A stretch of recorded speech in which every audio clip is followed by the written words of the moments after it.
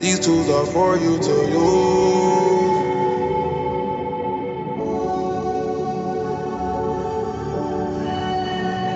These tools are for you to use. Hey, I'm Dave Marr. Welcome to This Is Your Afterlife, my conversations with artists and activists about death and life.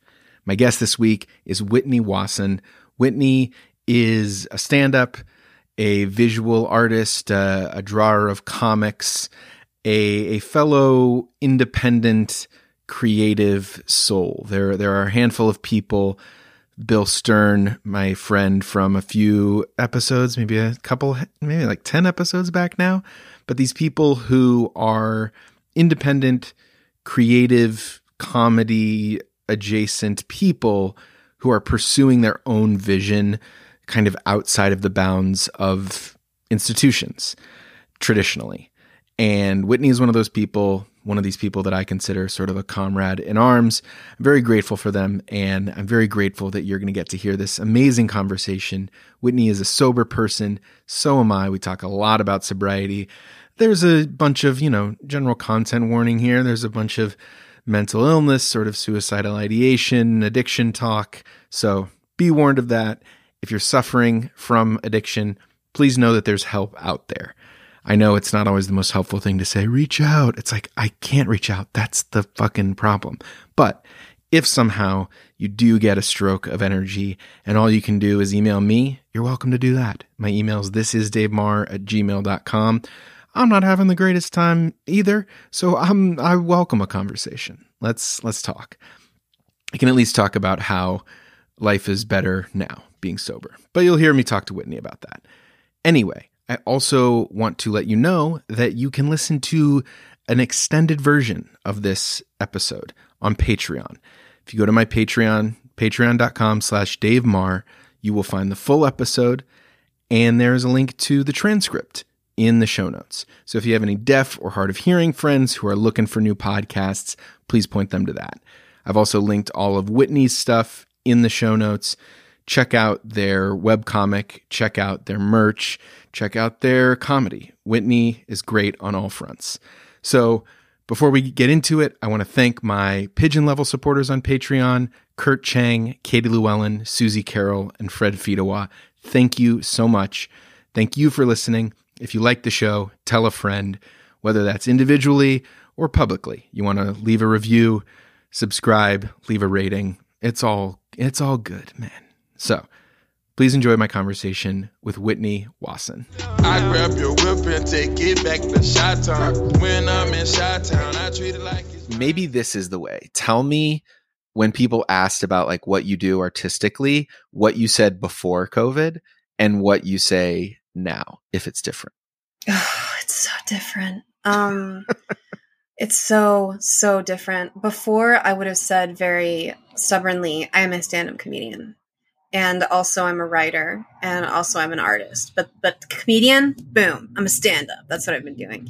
And now it's I'm an artist and I'm a stand-up comedian. And that's like a subtle distinction, but it makes me so sad because it's like I'm a dormant stand-up comedian.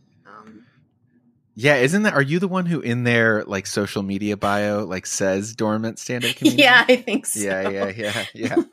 So wait, so artist, you mean like visual artist? Yes, and I might even say cartoonist or comic book artist. I haven't really. I feel like illustrator is too formal, so. Oh, really? Figuring that I don't out. know that world enough. Illustrator is like a formal. It sounds to me like children's books, and I draw alcoholic rabbits, so I feel like that's not the same thing. So what? Why? Well, I mean, I guess I know kind of why the disappointment at the Switch, but tell me more about it, about the like feeling of defeat involved there. Well, like I was telling you, in March, I had just, I was able to walk again after getting hit by a car the previous October. Wait, March was when you got you'd had your cast off for a while, right? Yes, but I officially got the go ahead to not use the walker anymore. In March 2020. Late, yeah. And I I was out of the boot. I was out of the cast. I was just trying to walk without my little cart. And so that's why I was so excited to have like this tour and these conference shows, like a couple of recovery events, and then this club weekend in Detroit. And so I was like raring to go, and I was like, this is going to be like a comedy renaissance for me after being laid out with this broken foot and injuries from getting hit by a car. And then my friend got the flu, and we were like, because we were going to tour together, and we were like, well, we'd better just be safe and let's maybe cancel the first couple of days. And then we realized, oh my God, this COVID thing is for real. He might have COVID. And then that's when just the world blew up. And so March 10th is really when I shut the door and was done with stand-up. So. And you got hit by the car in late 2019? Yes. Yeah. Man, in my perception of that event for you is that this has been going on for like 4 years. It feels like it because it's so strange. I am normally such a busy person. Even though I wasn't able to be on the road as much, in the past couple of years, I still would do a couple festivals a year. I would do some out of town stuff. And so to suddenly at the end of the year be laid out, I actually went to Arkansas and did I did close to an hour on my broken foot because I needed the money. Holy shit. So, but then after that, I was like, I'm going to be on the mend. I'm going to take this seriously. I'm not going to move from the couch. And then that's as I was getting better. Wait, you did an hour with a broken foot, or the hour was about your broken foot? No. I did the hour on the broken foot. Wait, you still are saying on. What do you mean? Standing up. I stood up. Okay. Close to an hour and told jokes. But no, I don't. I mean, at this point, I probably do have an hour about how bizarre the whole experience was. But now I told my usual, the act, Yeah. How much do you think is going to survive after this of the act? It's so confusing because it's like, I guess fundamentally I'm the same person, but the world has changed so much. So even just jokes, throwaway stuff about I was at the store, or whatever, like it's not relevant anymore. I've ordered my groceries for like a year. You know what I mean? Like it just doesn't. Mm-hmm. So I think that like fundamentally the identity stuff of like being Southern, being poor, being queer, obviously that hasn't changed, but everything else, I was just getting into material about having gotten married recently and, the sort of mid-30s thing of like, wow, is this who I am? And now it's been upended so much, who am I? Who are you? Like, what are we even going to find out about ourselves as this stretches on? Yeah, I know. I wish you hadn't roped me into it because the look of panic on your face.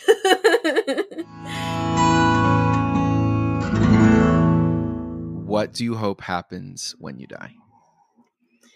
I think that it shifted for me. I was a very militant atheist. I mean, I still am, but I was very hardcore, like growing up in the Bible Belt, like when you die, you're dead and that's it. Like, get over it.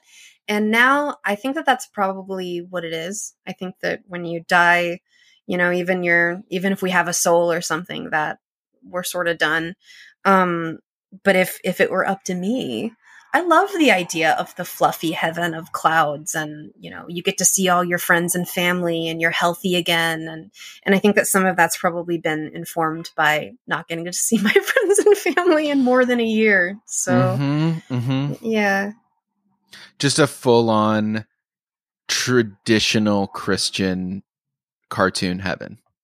If that was the case, I would be okay with it. Now, if I got to direct a little and produce, which I love to do, yes, I would get to morph it a little bit. How would you morph it?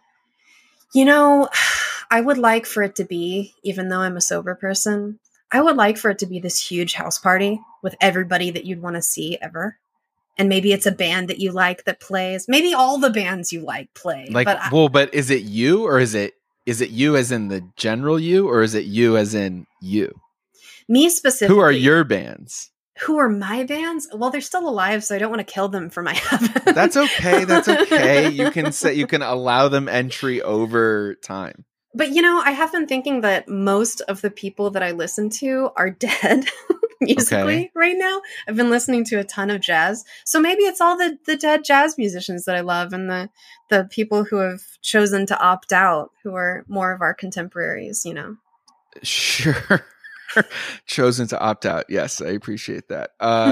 Because you're a Bill Evans guy, right? Oh, completely. Yeah. Yeah. I didn't realize that until you started like posting about jazz stuff. And it is, I mean, it's nice when someone's tastes don't quite gel with your image of them. But I had not pegged you for a jazz aficionado. Oh, I'm an obnoxious jazz person now. That's something that I think. Well, I love Chet Baker. Okay. And I've started getting into Grant Green and Oscar Peterson.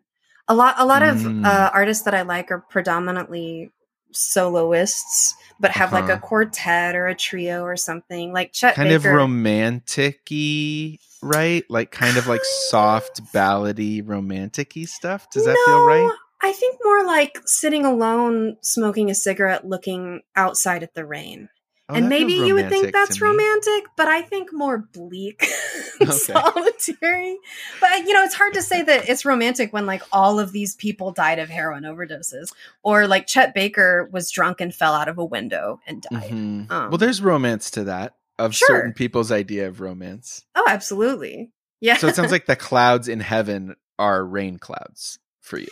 You know, maybe. And I think that if I was at my most selfish, because again, this is my heaven and I get to choose, it's like this sort of tender mix of jazz, and then Elliott Smith comes on whenever he's feeling like it. He doesn't have to all the time, you know, but he's in his prime and he does a set, you know. So like a very cool, perfect house party where like the vibe is good.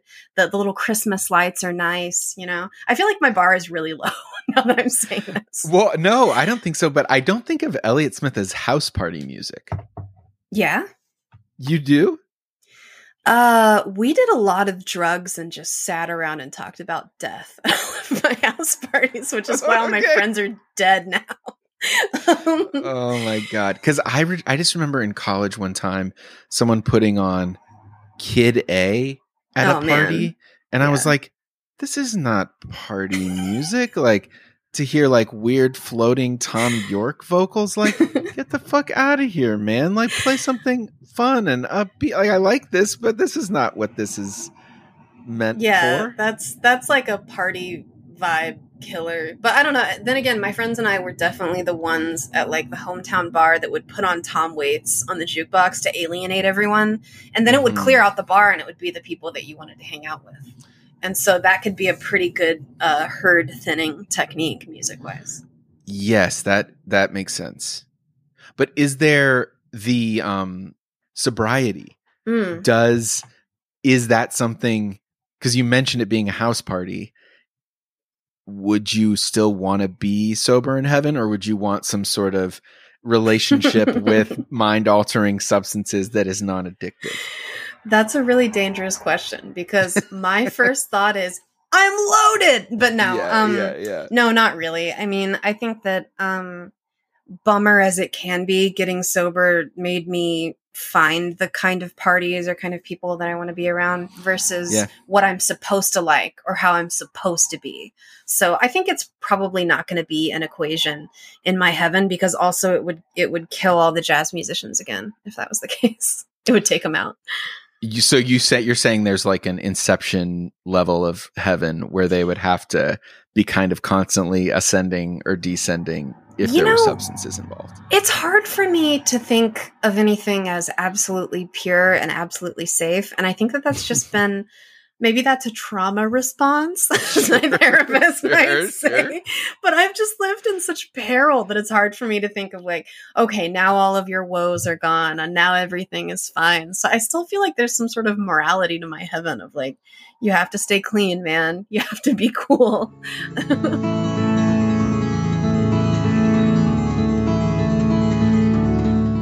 Well, let's talk about funeral planning. Yes, let's.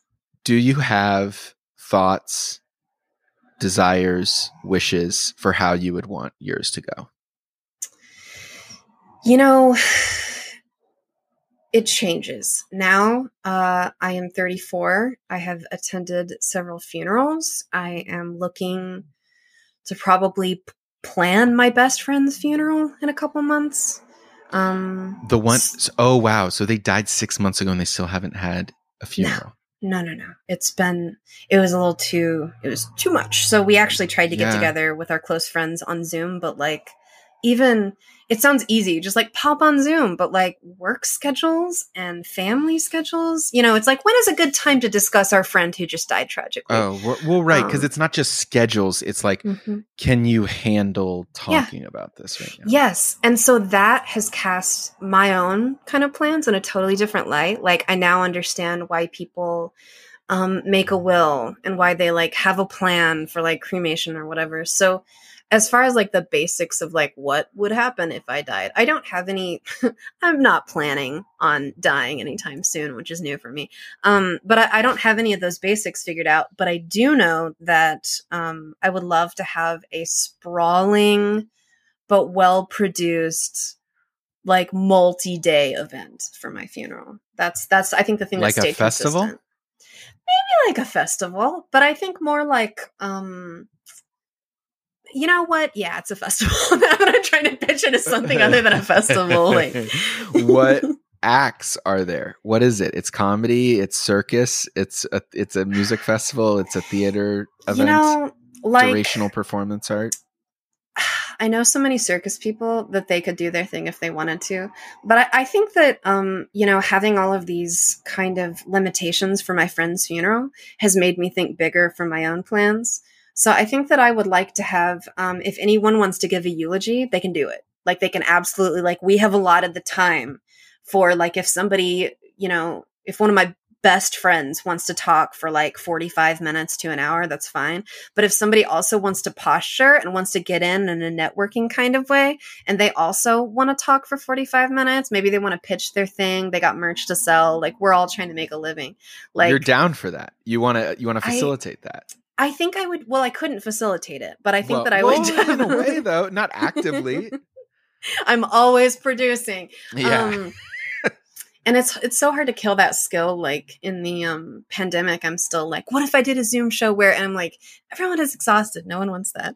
But no, I think that I would, I like all those maudlin movies and just overwrought sort of rom-coms where somebody gets to like say their piece at a eulogy and gets to just like go all out. So I would love to give somebody the space to just totally be like, they were the love of my life, and who cares if it's true or false? Like, so I would like something that's like sprawling and tender and maybe overdone a little bit, So I definitely want like the Southern funeral buffet.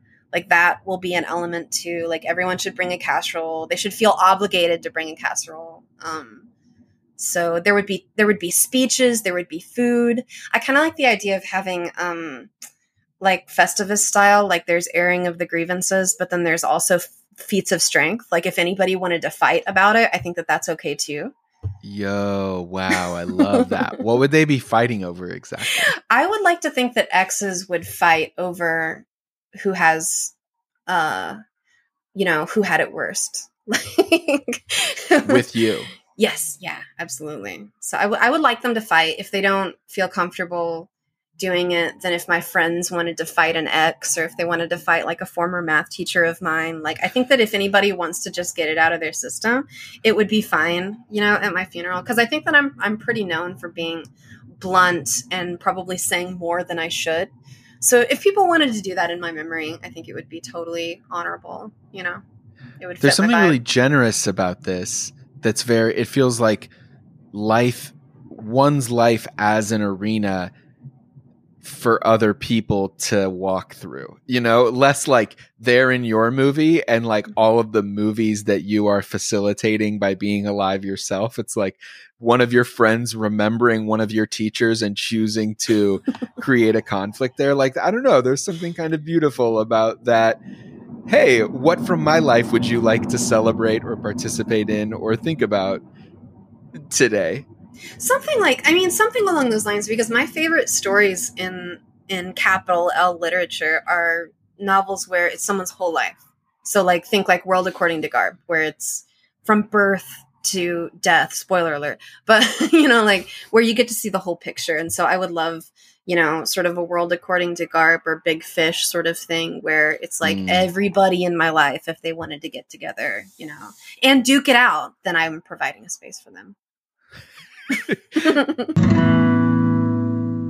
The next thing I want to ask you is to relive one memory.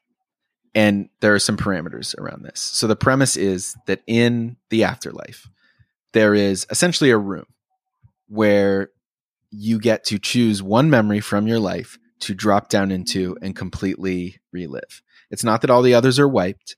It's just that this is the one you get to re-inhabit. But you only get to choose one. You can relive it as many times as you want. It's there for you to pop into whenever you feel the need or desire. If that were the case, what memory would you choose? Well, I'm sure that if I was really on the spot and panicked, and it's sort of like a Albert Brooks style moment where it has to be chosen under duress and your decision is final, because I envision sort of an Albert Brooks tinge to my afterlife. Okay. I'm sure I could come up with something lovely from my childhood, but if I'm telling you now, I think when I met the day that I met Kyle, who is my husband, if I could relive that, it was such an odd experience that I would like to see the details again and sort of go over it and see what happened. Okay, well, let's go over it. How so? What was odd about it? So, we didn't get to have a wedding because of COVID. So I feel like if I was giving some sort of like, if I was doing 5 minutes for my wedding, it's too weird, I think, to really share this with my family. But when I met Kyle, I had been in Chicago for a week. I was very set on being single. I was freshly out of a relationship. And so at the time I thought, I've just moved to the big city, swinging single, let's meet some people and get laid, but like nothing serious, no feelings. And so I was dicking around on the apps like you do when you're in that mode of I'm not going to meet anyone. And then you're like swiping faces. And so I was like swiping faces, and Kyle's profile photo on OkCupid was the drag queen Lucy Stool. Okay. As Divine. So that was the picture that he chose for his dating profile. Okay. No idea why, but it made him laugh. So he did that. And so I was like, you know what? Whoever did you know who this Lucy is, Stool was at that point? I did. Yeah. Cause she's so famous. But I was still just like, Divine drag, like what is going on? So anyway, I swiped on his face and he liked a bunch of movies that I liked. And I didn't even really get a big sense of what he looked like. I just saw like a mess of curly hair and like kind of wild eyes. And so I was like, okay, that's fair. That fits the bill.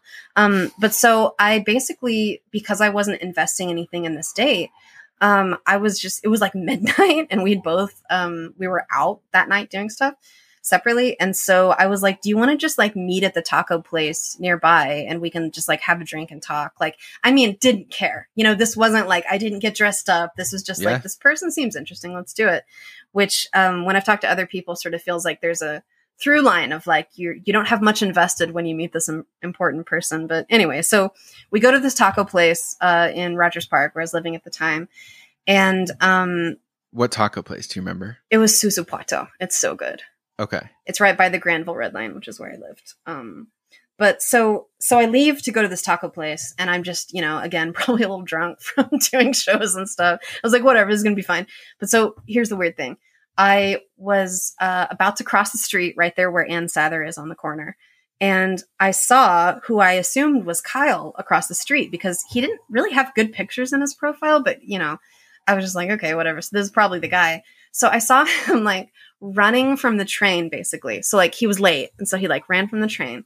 He stopped in front of Ann Sather, which was closed at the time, took off his shoes and socks and changed socks. And that was such a bizarre, like I've never gone on a date with anyone who changed their socks prior to the date. And I don't know what that, so like I've asked him like, what the hell was that? And he was probably just, I think he said like, I was just sweaty from being out. So I didn't want to be gross. And so anyway, I watched this man across the street, this strange man, change his socks. and then go into this restaurant and sit down as if like none of that had happened. And I was so interested because like, what the hell was that when I went in to talk to him, I was just totally primed for like, okay, whatever this experience is going to be, let's do it. And we were both so poor that we had only brought the alcohol that we were both hoarding. So I think I brought whiskey and he brought like ciders or something. And both of us were trying to avoid ordering food because we were broke. And so we got the free chips and salsa, because we're broke. And we were drinking. And I think we ordered like a piece of tres leches cake or something. It was like one thing. It was like that or flan. And we ordered that and just sort of talked. And I had just I had the wrong idea about the experience. Like I went in thinking like, here's just some rando guy. We're probably going to hook up. And he was just this brilliant, strange, funny, like wild-eyed person. And I don't even remember what we talked about because, again, we were drinking heavily. But I was just completely disarmed by the situation. And I think that that's been true when I've met important people in my life. Like when I met my late best friend, when I had a real adult conversation with my younger sister, or when I met somebody in sobriety that was really important. I remember feeling the same feeling of like, wow, I'm unprepared for this situation that is happening. But with Kyle, that was just such a bizarre experience that I would love the opportunity to go back and be like, let's dissect this situation. Why is this man changing his socks on the street? And what did he think was going to happen at this date,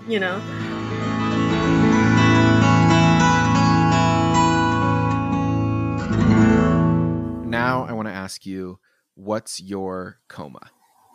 In the sense of any event, big or small, it doesn't have to be epic, where, for me, I got sober after the coma, all sorts of, lost a bunch of friends, decided I didn't want a bunch of friends, got serious became more hardworking, all this sort of stuff. And so I'm wondering for you, if there is a moment or an experience, just one that has a clear before and after in your personality or life like that. I feel like there's a couple of them. But the final rock bottom moment for me that led to me getting sober was actually a great night. And so I feel like that stands out to me in all of my vast drinking experiences. I've got all sorts of like fun party stories or war stories or whatever to demonstrate how bad I was at drinking. Mm-hmm. But the last night that I drank was a great night. And it was a Maria Bamford show. So it's just the whole thing was very emblematic of my Chicago experience of, I worked on Lincoln Avenue at the time. So I drank at the Lincoln Tap Room. I don't know if you've ever been there or done shows. Wait, is that across from the church? Yes. Yeah. Okay. Yeah. So it's right there by the Athenaeum. Mm-hmm. Yeah. So I worked on the other side of Lincoln. I worked over there. So I went to the Maria Bamford show, and I went with a good comedian friend of mine, and we drank red wine, and it was great. And the wonderful Becca O'Neill opened, so that was cool too. Mm-hmm. And so it was just like this great, like raw experience. And then my friend was bartending at the Lincoln Tap Room. So after that, let's continue to party. And I drank all of the whiskey there. And I think probably got his bartending privileges revoked for a while. It was really bad. So I was having such a great night that I overdid it. And I called an Uber to somewhere. I don't know. Wound up probably an hour or so from my apartment. I think either I had typed in the wrong location or the poor Uber driver was trying to help me, and it wound up. So anyway, I wound up walking all these many hours, getting hurt, blah, blah, blah. And I wound up back at my Rogers Park apartment, having scared the shit out of Kyle, who had not heard from me since I had said, "Yay, Maria Bamford!" Radio silence. Yeah. So I woke up the next morning, or a day after that. Who knows? Mm-hmm. It was really bad. Very sick. And it occurred to me that I had been sick. I had been drinking myself sick in the way that I had done for many years. But, you know, I was 29 at the time and I wasn't springing back like I used to. Uh-huh. So anyway, I woke up really sick and I was in my shitty garden apartment alone. Everyone was mad. And I had this feeling that maybe I would even say was a spiritual experience of, it was real to me then that I was going to die from this. You know, it wasn't like some sort of, in the future, this may kill me. It was, oh, this is going to kill me now. You know, like this could have killed me last night. Like I could have fallen down the train platform. I could have gotten into a car and I was never seen again. You know, like there were so many instances I was having a lot of really gross health problems because of drinking, you know? Like so I was what? moving. Well, I threw up blood the day after that. So, Oh, fuck. yeah, I had, I think I'd torn something in my throat throwing up. Or it was intestinal. Yeah, I was a hardcore drinker. This wasn't like you know, that Friday night or whatever, that was just one of many nights of my drinking. Yeah, right, of course. Yeah, so I threw up blood and that was a real wake-up call, but I had done it before and kept drinking. So yeah, anyway, that was a true wake-up call for me, and it wasn't even my rock bottom moment because I had so many before that were more demoralizing, more upsetting, more complicated. But it made me just go, you know what, I'm going to give this a shot. And so I had tried to help a friend back home before I moved who was in a bad way and who has since gotten sober and is doing great too. But at the time in Arkansas, I had Googled 12-step meetings, help, how can I help someone? And I had talked to... While you weren't sober. While I was not sober. I was probably drunk at the time. But I'm sure the nice person doing service at their office, when I was like, I need to help a friend, they were probably like, yeah, sure, you need to help a friend. Yeah. But I had genuinely tried to help my friend. And then, so I still had that vague awareness of like, those people that I talked to were really nice. And so I literally Googled like sober meetings near me.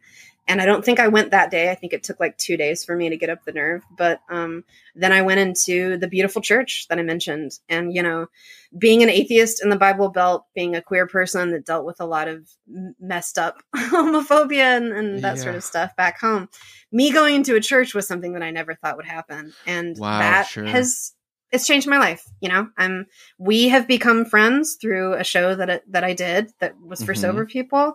I now draw a comic about staying sober. You know, that just merely the act of asking for help was something that I hadn't really done prior to that point. And that's when I opened myself up to, you know, maybe you can't do it alone. Like maybe you do need help from other people, as it turns out. And my life is so much better. Even after getting hit by a car, even after losing my friend, even the pandemic, even being stuck in this small apartment, like I'm so relieved I'm sober. So that's what's insane, man. If you had told yourself, so you'll get sober, and then after that is when bam, these things happen, you'd be like, that sounds fucking terrible. I'm going to stay here. I'll find some gauze and swallow some gauze to stop picking up this blood or something, you know? Yeah. But it is true that it is somehow still better. Yeah. The magical word I say is manageable. You know, that's the whole thing that's different for me now. It's manageable. It's awful. I'm pretty unhappy right now and things are really scary, but it's manageable. I can handle it, you know? I just had 6 years and my big, like, so, you know, I've there was a while when I was really stoked on it and I was like, on anniversaries I would post and I'm like, I'm really available if you need help, you know? And then sometimes it just felt I was just putting the pressure on myself to like say the perfect anniversary thing. Yeah. And this year I'm just like not in a good way. And I was like, honestly, I just need some very cheap affirmation from people. So I'm just going to say something. And it was like, you know, I think I said something like, life is really hard now, but technically better, you know? And that is, that's what it's been for me too. But so other than the removal of the substances, it sounds like there is some, what was the ability to ask for help? Would you say that is the big personality shift for you? Yeah, I think so. And I mean, you know, it's tricky because like, I think that fundamentally I'm the same person, but I think that my behaviors are so different. You know, like I don't think that getting sober. So what does that fixed mean me. then? If you're what does it mean to be fundamentally the same person with such different behaviors? Well, I'm not acting on the alcoholic impulses that I used to. You know what I mean? And that would have been, let's squash all feelings. Let's not have them. Let's avoid situations where I could be hurt. Let's be dishonest with people if it keeps them in my life. You know, just stuff that at the time I was spinning as a positive thing, which is like, I don't want to hurt somebody's feelings, so I'm going to fill in the blank. Mm-hmm. Things that kept me in harmful relationships and with friendships that didn't really serve me, and, you know, business partnerships that weren't great. You know, like I was just a very avoidant person when I was drinking, and that kind of kept the hamster wheel of those bad behaviors going. So being able to ask for help, you know, also means I'm not in those situations anymore that were bad for me. And that can be all the way from being in a bar that's dangerous, or being in a relationship that's dangerous, or, you know, like it's just, I'm out of that now. So I feel like I still have all those same feelings of like, I want to be selfish. I want to lie to people if it suits my needs, but I can't act on it and then be sober. It's too painful. Like, I don't know if you've had an experience like that where you're like, ugh, I can't do it sober. Like I can't. Dude, okay. So my brother, I don't think listens to my podcast, which I'm fine with. So I think I probably won't edit this out. But a thing that I've been thinking about and riffing on with friends and forwarding this text message along to people over and over is his like congratulations to me for being sober for 6 years. Which I wasn't expecting anyone to like send me any text, whatever. It's like, it's fine. It's my personal thing. But my family, my mom and dad and my sister and brother all sent me texts. My mom and dad and sister all sent them the day of the actual anniversary. And it was like, we love you. I love you. I appreciate you. Congratulations. Real simple, real quick. His came the next day, which would not be a problem for me if the text itself were not annoying. Oh, and it said, congratulations. It's definitely something to celebrate. And then it went into this thing. I don't want to quote it exactly because I want to leave it kind of vague, but it was like, I challenge and encourage you to dig deeper about the sacrifice your parents have made to get you here. Certainly it is God's love and grace that has blah, blah, blah. And I was like, first of all, we have the same parents. What are you talking about? Your parents, you know, like, and all this weird condescending language. And I was like, I didn't respond for a day, partially because it was just like, how do I respond to this? I'm going to keep putting it off and forwarding it to friends to laugh at and riff on, you know? And then I finally did respond. And it was like, and then I forwarded a friend my response and she was like, that was so nice. You know, I was like, how are you guys? Cause he has a kid, you know, and his wife and I was like, thanks so much. Technically it was the day before, but I'll take congratulations any day. How are you guys doing? And she was like, that was so nice. And I was like, the whole point of this story is that yes, I'm nice now.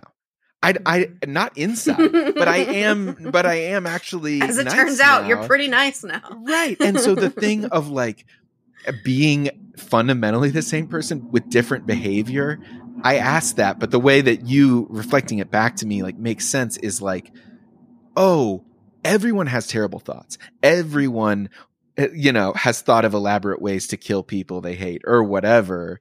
But now you don't, you know, entertain them as long or act on the less murderous ones. And that is a genuine, my problem is that I still feel guilt for even feeling the thoughts. I'm like, oh, if I'm supposed to be a better person, I shouldn't even have these thoughts, but I don't think that's realistic.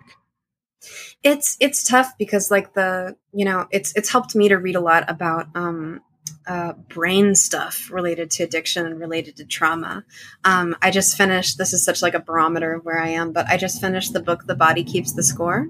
Have you read this? It's funny. I just heard about it from my partner. Hope is she's in a like trauma informed yoga program right now. Ooh. And apparently like the person who wrote it is like a little bit like there's some bad stuff there. No, don't tell me that. I didn't want to ruin it for you, but pretend I didn't say that and tell me what your experience with it was. Well, so, and I'm, it stands to reason that like a lot of people in the field of mental health and especially recovery, like it often turns out way later that, this wonderful story that you're hearing about this person, there's actually a flip side of like somebody was victimized by this person or had a horrible working relationship. So like I would not be surprised, especially with a therapist that's focusing on trauma. Like there's huge trespasses that could occur. But anyway, it's sort of the seminal work on what PTSD does to your body. And the part that's useful for me in a recovery sense is so much of this behavior that I thought was tied to drinking, to, like this is an alcoholic behavior of mine. I was doing it because I was drunk, was actually like coping with PTSD. And I think that that's true for many people who had serious addiction problems. It's an easy, convenient coping mechanism to do drugs or drink, instead of deal with your problems. So all of that to say, it's useful to me to understand why people act a certain way. Like, why did I feel this way? Why do I still have these responses that don't line up with the external stimuli? You know what I mean? Like, so for me, guilt and shame is wired wrong, in my brain from abuse and from probably drinking. Like probably the effects of drinking have had an effect on my brain. So it helps me to learn the science behind it so that I'm not just like, I'm a crazy person who is sad. It's like, yes, there is some craziness going on, but it's also, I'm a person who experienced a lot of different forms of trauma, and I drank and did drugs on top of it. So that's informed who I am as a person. So, all of that to say, it's useful for me to do 12-step stuff, and it's useful for me to see a therapist, but I got to sort of approach it at all angles too. I got to learn about PTSD. I got to learn about depression and anxiety. Otherwise, I am doomed to do the same things that I did before as coping mechanisms.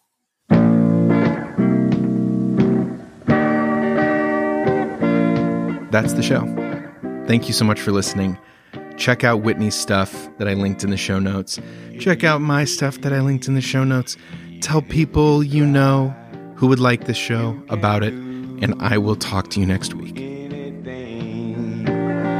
You can do miracles, things that seem impossible. You can do miracles, you can do them. Have faith, you're human, only human, and human beings, they do miracles.